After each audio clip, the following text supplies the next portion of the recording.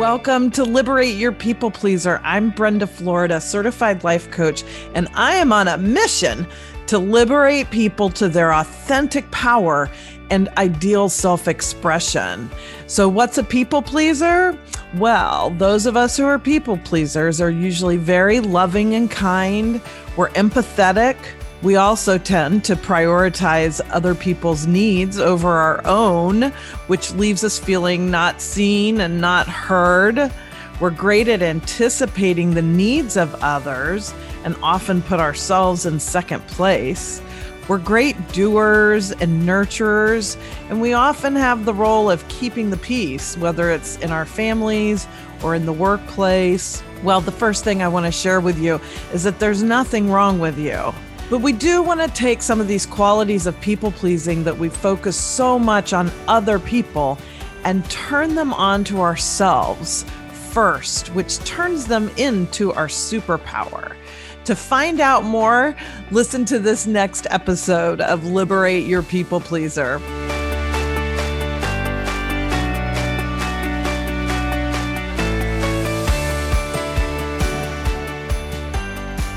Hello, everyone. I'm Brenda Florida, certified life coach, and this is episode 61 of Liberate Your People Pleaser. I'm really thrilled that you're here. We're going to talk today about a topic that's very challenging to all people pleasers, which is setting boundaries. So you probably have someone in your life, you may have a number of someones in your life that you know you need to set a better boundary with. Now, how do you know if you need to set a better boundary or set a boundary at all? Because maybe there isn't one. It is probably because you're angry. So anger and resentment are usually the first two ways that you will feel when you have a boundary that's out of place. So they are, to me, the gifts. I mean, it may not be any fun when you're going through it, but that burst of anger or that feeling of resentment is like your soul saying, whoa, wait a minute, honey, you have given too much. You have overworked. You have over prioritized other people. You have over something. Otherwise, you wouldn't feel angry and or resentful. Okay. So they come together, but you might feel one and not the other. It doesn't matter. Just, you know what I'm talking about here. When you think about times or that you have ended up being angry and resentful about something you might have even volunteered to do it. You offered to help with something, but then somewhere along the way, things went south and by the end you're resentful. So this is because you need to set a different boundary. Now, how do we really do that? One of the best ways to do it, there's a little bit of a process, a little excavating that you need to do to figure out first of all, why it's hard for you to set the boundary, okay? Because if it was easy, you would have already done it, right? So there's something that drives that. So to say, like I have a lot of clients that'll come to me, we're on cocktails and coaching or whatever, and they'll say, oh yeah, I'm so bad at setting boundaries. I have a terrible time setting boundaries. Okay, there's a reason for that. So it's not just, I'm not going to sit here today and give you a script that you can link to in the show notes of what to say to the person that you need to set a boundary with, because that's not how life works. And that's not how boundaries work. Because it's much more about the energy behind it than the actual words you say. Of course, you want to be, thoughtful about the words, and by that, I just mean think through it so that it aligns with your truth. But that's not really the issue. The issue is everything in between. And if you heard last week's podcast on the slay day, and what did you have in your life that you really wanted to slay, that was episode 60. I talked about this knowing and doing gap. So you have a problem. You're feeling angry and resentful towards someone or some situation. And so then you need to set a boundary, but there's a big gap there. Like you can't just go from as a normal, pattern of behavior, not setting boundaries, to some big I just need to set boundaries. Okay, I'm going to go do that. It won't work that way because you have been conditioned to believe most likely that bad things will happen when you set boundaries, because that's what happens to those of us who grow up in environments where we end up coping with that environment by pleasing everyone. There's a reason for that, right? Because the environment was unstable, or we were in a position maybe even where we were not safe, or there was a lot of trauma around us, or whatever it was. And so we build up this resistance to setting boundaries because at the time, like when we were kids, that was probably the best thing to do, right? To just go along, because that is often what ends up creating the safest emotional environment for a kid. But then we get to be adults and it's like, okay, well, now that's backfiring because I'm an adult dealing with other adults, and this is just getting worse and worse for me, and I need to do something about it. So there's two things I want you to think about as you kind of dig into this yourself, or explore it, maybe is a gentler word than digging in. But you want to explore how it benefits you, or maybe benefited you when you were a kid, if you want to think about it that way, to not have boundaries, to not stand up for yourself, to not speak your truth. There's a whole bedrock of reasons behind why you didn't learn those skills to begin with. And so for me, I mean, I would have faced tons of judgment, tons of ridicule, tons of shame from my family, from the church, you know, from the culture that I lived in. And so it was really much safer for me to be the people pleaser that I was, until I was old enough to take care of myself and learn to set those boundaries. And then if some of those people shamed me or judged me or rejected me or whatever, I could handle that because now I'm an adult. As a kid, we can't handle that. So I want you to think about when the whole thing got started, you know, go back to when you were a child. I often will ask a client, when is the first time they remember feeling a certain way or having a certain experience of, I'm going to decide to keep my mouth shut to keep the peace. Okay. Like, when's the first time you can really remember doing that? It's usually when we're children.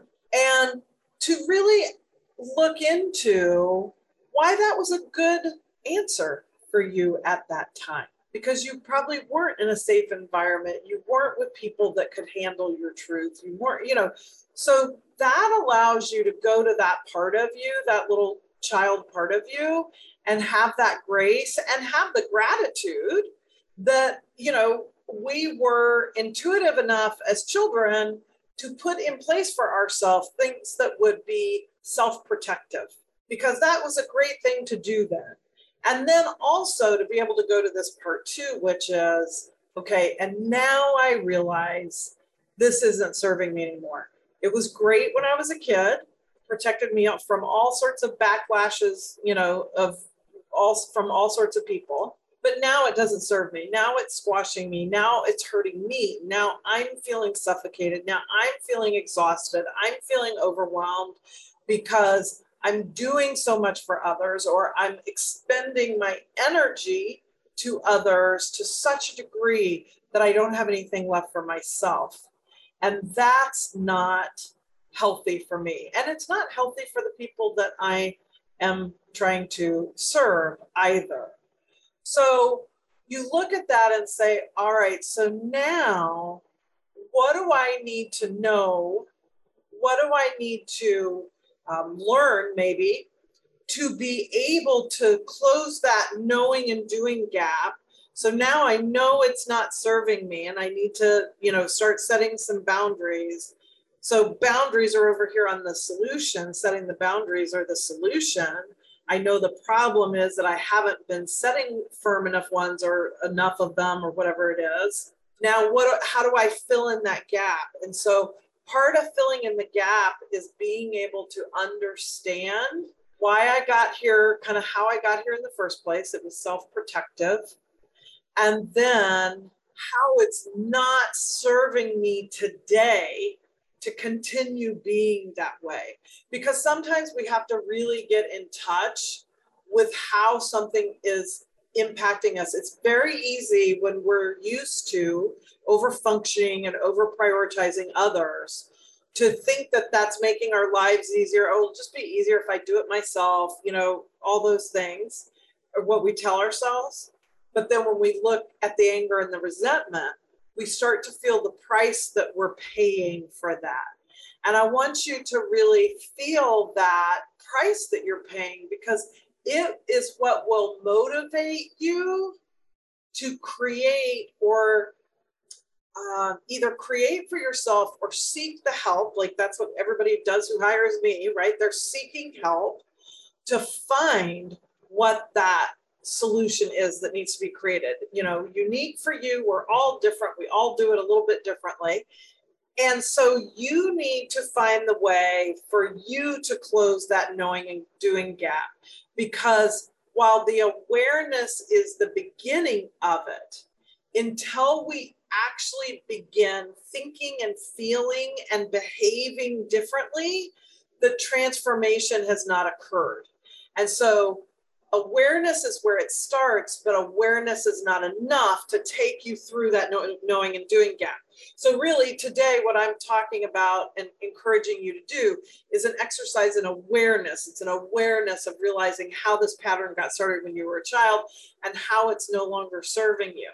Then your next steps are to go into, okay, so now how do I start thinking different thoughts, feeling different feelings, so that I can start doing different things. So this is really the Solve It method in a nutshell, which is why I'm so focused on this. And in fact, have probably by the time this episode airs, we'll have a digital program for it. So you can check your show notes, because if it's out by the time you hear this, I'll have it in the show notes. But the Solve It method takes you through a process to start to figure that out, because the desire, there's 4 elements in the Solve It method. There's desire. So the desire is set the boundary. Okay. And you've got to close up that knowing and doing gap.